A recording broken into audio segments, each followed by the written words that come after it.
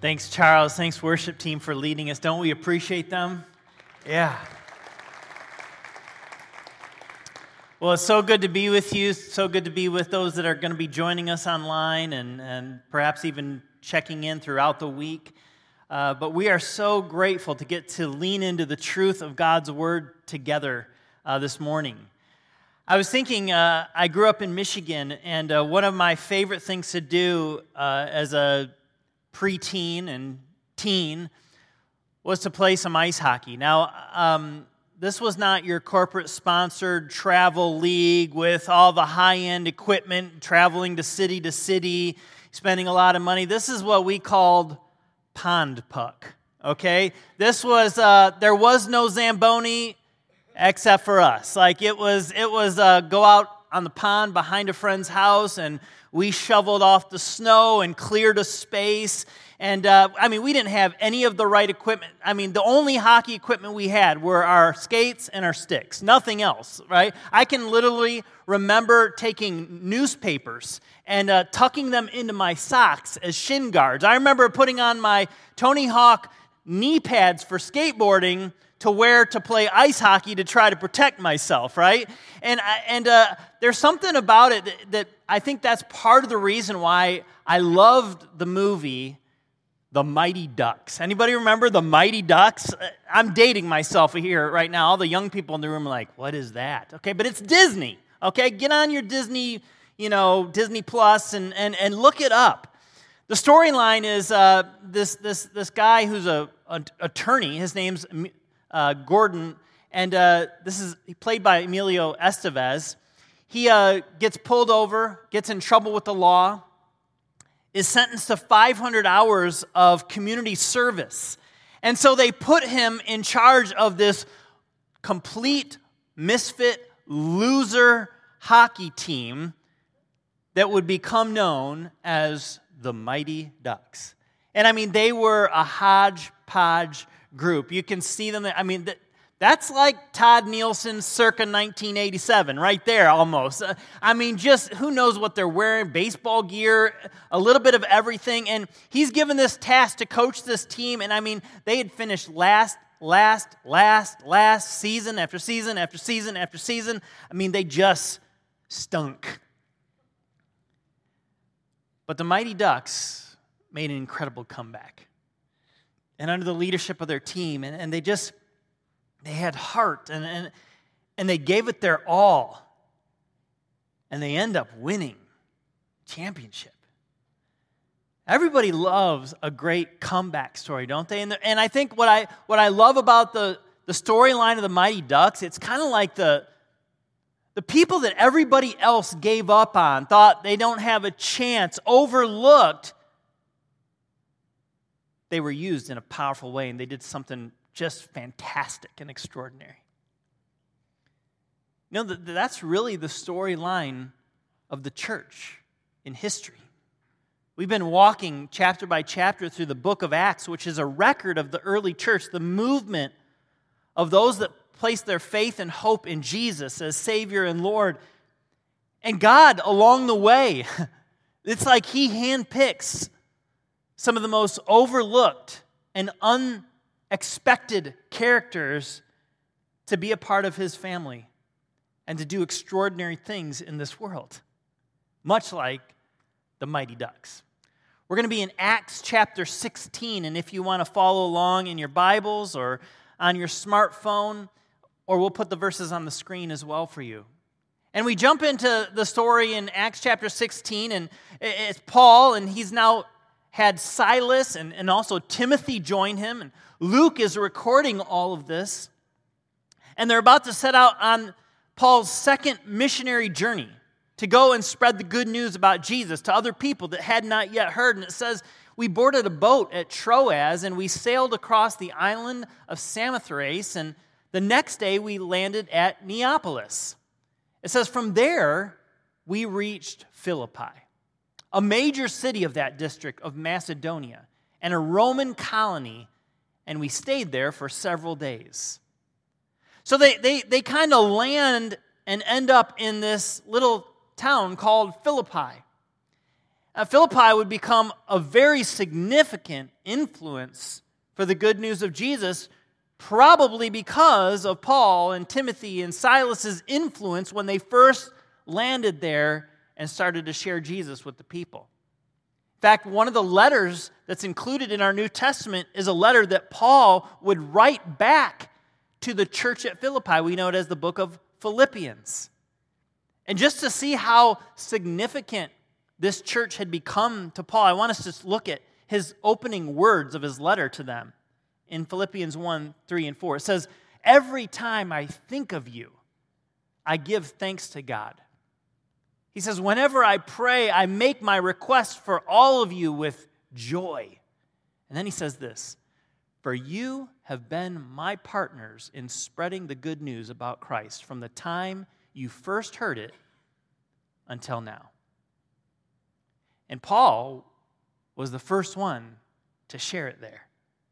And he had seen people come to faith, and people then begin to live out their faith, and then people begin to share their faith, and the church at Philippi was an influence. But it was made up of some very unlikely individuals. And as we dive further into Acts chapter 16, we're going to be introduced to 3 of the first believers in Philippi that became part of that church. The first one is a woman by the name of Lydia. Now, Lydia actually was a well-known and probably well-respected and probably a wealthy woman. Here's the text. It says, "On the Sabbath day, we went a little way outside of the city to a riverbank where we thought people would be meeting for prayer." Chances are Philippi may have not even had a synagogue where people were gathering on the Sabbath. There were just people that kind of congregated to worship God and to pray together. And Paul must have been let in on where they oftentimes would gather. And so they decided on the Sabbath to go to this spot where they knew there would be some God worshipers gathering. It says, "And we sat down to speak with some of the women who had gathered there." And it says one of them was Lydia from Thyatira. And it says she was a merchant of expensive purple cloth. Now, we read that and it doesn't mean a lot necessarily to us, but in that day, this would have been really significant. A purple cloth was hard to come by. It was very expensive. And the fact that she's a merchant, one that has it and is able to sell it, and let me tell you, the only people that bought it were the wealthy, because when people were dressed in purple, there was it was like you admired them. There was great respect. You knew that they were well-to-do. I mean, people noticed.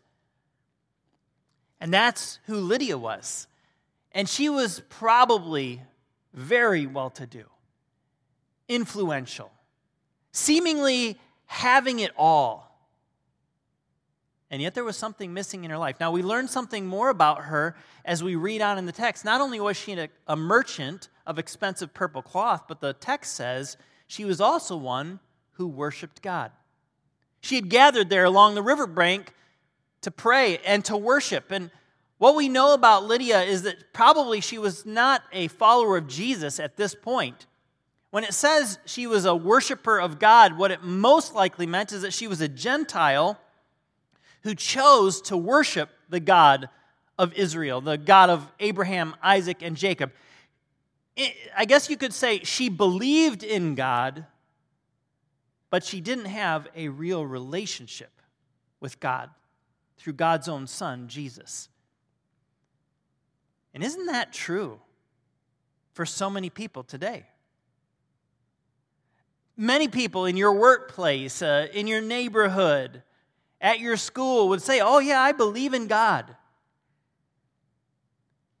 But the question is not, do you believe in God? The question is, do you have a relationship with God's own Son that gave his life for you, and his name is Jesus? Well, Paul and Silas and Timothy, they were there to share Jesus, to let the people that worship God know that God had sent his Son and that Jesus was the Messiah, the promised Savior of the world. And so Paul and Timothy, they're sharing their faith. And it says, as she listened, as Lydia listened, the Lord opened her heart and she accepted what Paul was saying. I think this is so significant because it says, as she listened, just like you're doing here, just like those of you online right now, you're listening. We're listening for God's words to us. And when we're open, when we're not closed off, when we're willing to hear, when we're willing to lean in and listen, it is an opportunity for God to work and to do something that only God can do, and that is open a person's heart. Make them realize who they really are, our desperate need for forgiveness and hope and purpose. And in that moment, as Lydia, this woman that seemed to have it all, she gained something that she could never possibly buy. A living relationship with Jesus as her Savior and as her Lord. She accepted what Paul had said. And the text goes on, and she and her whole household were baptized. They identified publicly with their newfound faith in Jesus. And it says, and she asked us, that is, she asked Luke and Paul and Silas and Timothy and whoever else was there with them to be her guest. In fact, the text goes on to say she insisted. She just begged them and urged them to come and stay at her home. And chances are, this was significant because as soon as she believes, she begins to serve, which I think is the mark of a disciple. And she opens up her home. She shows hospitality. She shows love and acceptance. And Lydia becomes perhaps the very first member of the church at Philippi. Now that leads us to our next character that we're going to come across in the text. And this girl has a completely other kind of story than Lydia. Lydia, while she was wealthy and influential and admired, the next person is a simple slave girl. Here's the text. It says, one day as we were going down to the place of prayer, we met a slave girl. A slave girl, it says, who had a spirit that enabled her to tell the future. She was a fortune teller. And the spirit that is being spoken of here, it's not God's spirit, it's not the Holy Spirit. It's an evil spirit that is oppressing her, but giving her an ability. And so in a sense, she's a slave in two ways. She's a slave to this spiritual force, but then the text says she's a slave to her slave master, for she earned a lot of money for her masters by telling fortunes. Can you imagine the plight of this young slave girl, oppressed, but given this ability, but then used for that ability to make money for her masters? She's a slave. And this is who Paul and Timothy and his team come upon. In verse 17 it says, and she followed Paul and the rest of us, but she was shouting the whole time, shouting, these men are servants of the Most High God, and they've come to tell you how to be saved. And man, at first I think, hey, this is good advertising, like she's getting the word out there. But that's not really what she was doing. That wasn't her intention. She was just trying to be a distraction, and whoever Paul and Timothy and Silas were preaching to, she was trying to give them the heads up, and hey, these guys got an ulterior motive, and she was just shouting over the top of them all the while when they're trying to share Jesus with people. And it says that this went on day after day until Paul got so exasperated that he turned and said to the demon within her, I command you in the name of Jesus Christ to come out of her. And the text says, and it instantly left her. Now, I love the part of the text where it says Paul got so exasperated. Like, you ever been there? Like, okay, I'm done. Like, fuse is short. Like, I'm about to let it go. But Paul had a holy exasperation. He wanted people to hear about Jesus, and this woman, she was just being a distraction and getting in the way. And so this demonic oppression that was giving her these abilities and that was shouting out about salvation and Jesus, it says that Paul looked right at her and then he called out the demon inside of her. And immediately it left her. Can you imagine for this young slave girl the relief, the newfound freedom? I'm no longer a slave to fear. I am a child of God.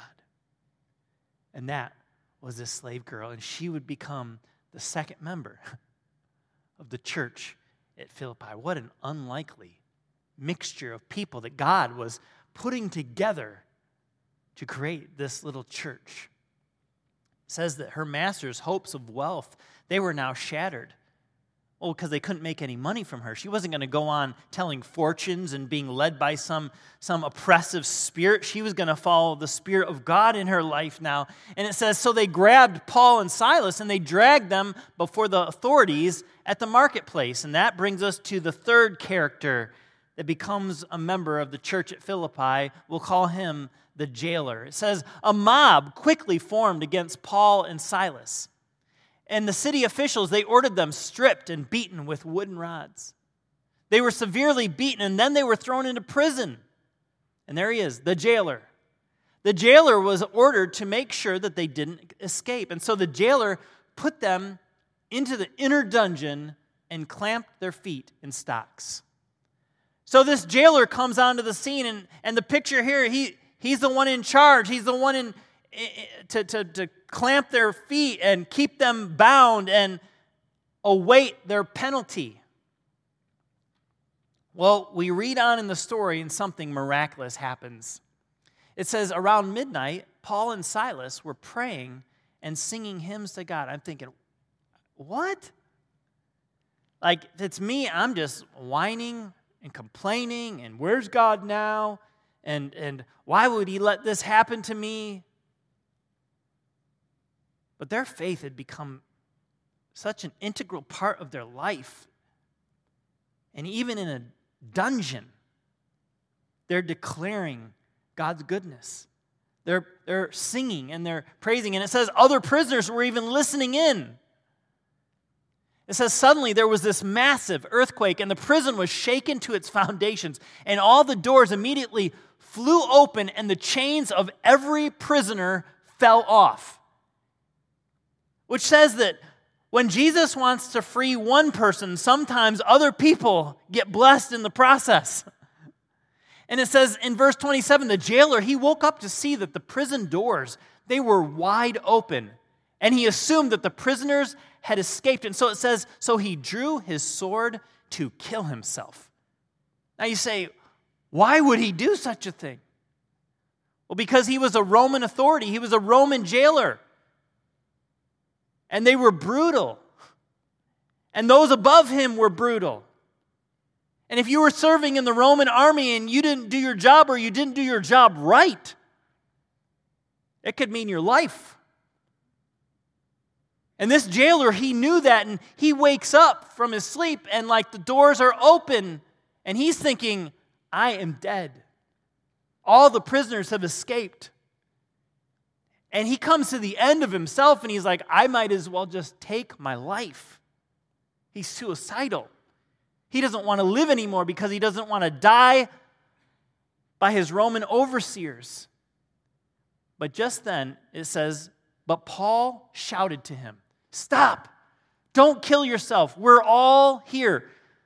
The chains had come off, the doors had been opened, but Paul and his team, they didn't leave. They were just there. And it says the jailer, he called for the lights and he ran to the dungeon and he fell down trembling before Paul and Silas. He's fearing for his life. He's fearing now the power of God that must be at work on behalf of Paul and Silas. In verse 30, it says, the man brought them out and he asked them, sirs, what must I do to be saved? He's like, what do I got to do to get what you have? And they replied, believe in the Lord Jesus. That's all. Believe in Jesus, and you'll be saved. You'll be rescued, along with everyone in your household. And it says, and they shared the word of the Lord with him and all who lived in his household. And what is the result? It says, and even at that hour of the night, the jailer cared for them and washed their wounds.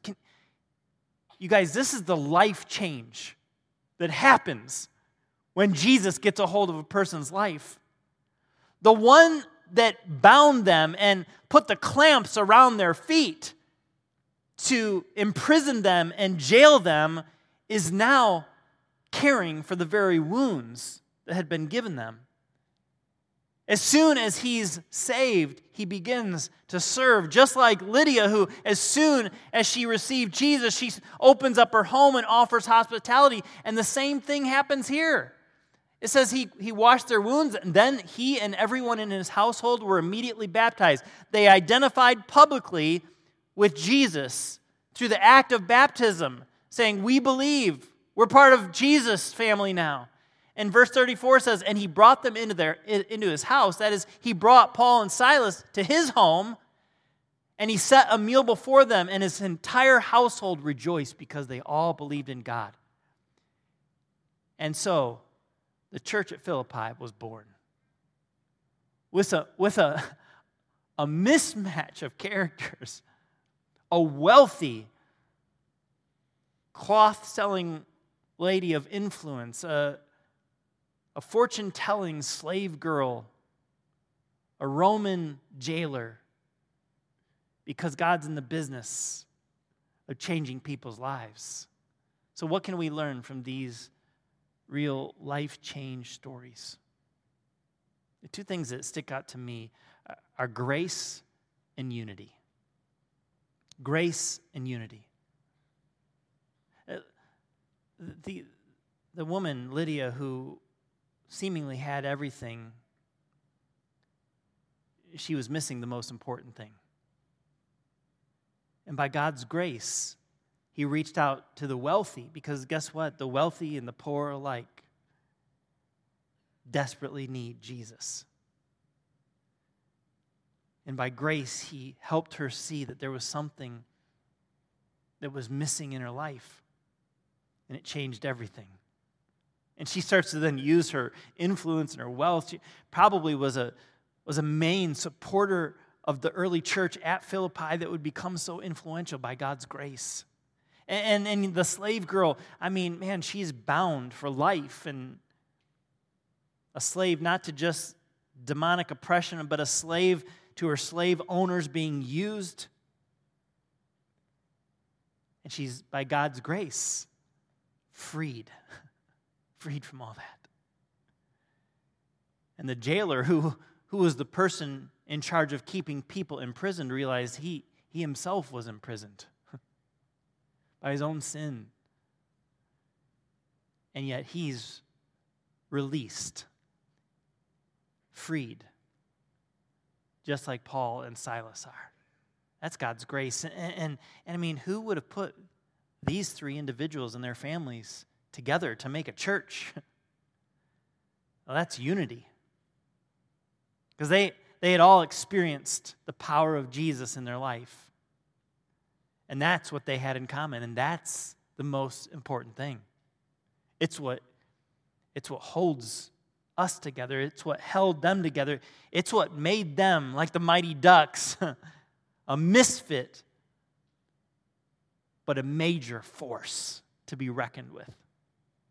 Grace and unity. And I love what Paul, how he started the letter to the Philippians. I thank my God every time I think of you, and I pray for you with joy because of your partnership in the gospel. I love some other words that he said to the Philippians in his letter. And I want us to think as I read this, what these words would have been speaking to Lydia, and what these words would have meant to that slave girl, and what these words would have meant to that jailer, and what these words mean to every single one of us. Paul said, and I am certain, that is, I am confident, like I can bank on this. He said, I'm certain that God who began the good work within you. And Paul was there when that work began, when they first believed. The God who began this good work within you, he will continue this work until it is finally finished on the day when Christ Jesus returns. Paul was saying, I know God has changed your life, Lydia. I know God has changed your life, you slave girl. I know God has changed your life, you Roman jailer. And he's not finished with you. And he's not finished with us. There's a story of Ruth Graham Bell, wife of the Billy Graham. And she was driving down the road and she saw a sign that said, "Construction finished. Thank you for your patience." And she is quoted as having said, "I'd like that to be written on my gravestone." Construction's finished. God's work on me is never done until we see him face to face. And God's work in and through the Philippian church, and God's work in and through your life and my life, it is not done. We may not have all the right equipment. We may not have a corporate sponsor. But like the Mighty Ducks, we've got a coach that cares. And if we lean into him and give him everything that we are, he can do some pretty incredible things. Chapel, the best days are yet to come. He's going to use us. Would you pray with me? Lord, thank you for your grace in our life. Thank you for Jesus who unifies us. God, thank you for using misfits and overlooked, the wealthy and the poor, the influential and the nobody, for we are them.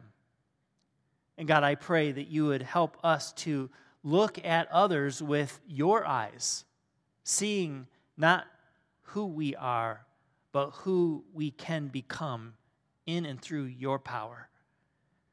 God, help us to continue to follow hard after you. We love you and we commit ourselves again to you because you are the God of grace, the God of unity, the God of all love, the God of truth. In Christ's name we pray together. Amen. Have a great rest of your Sunday.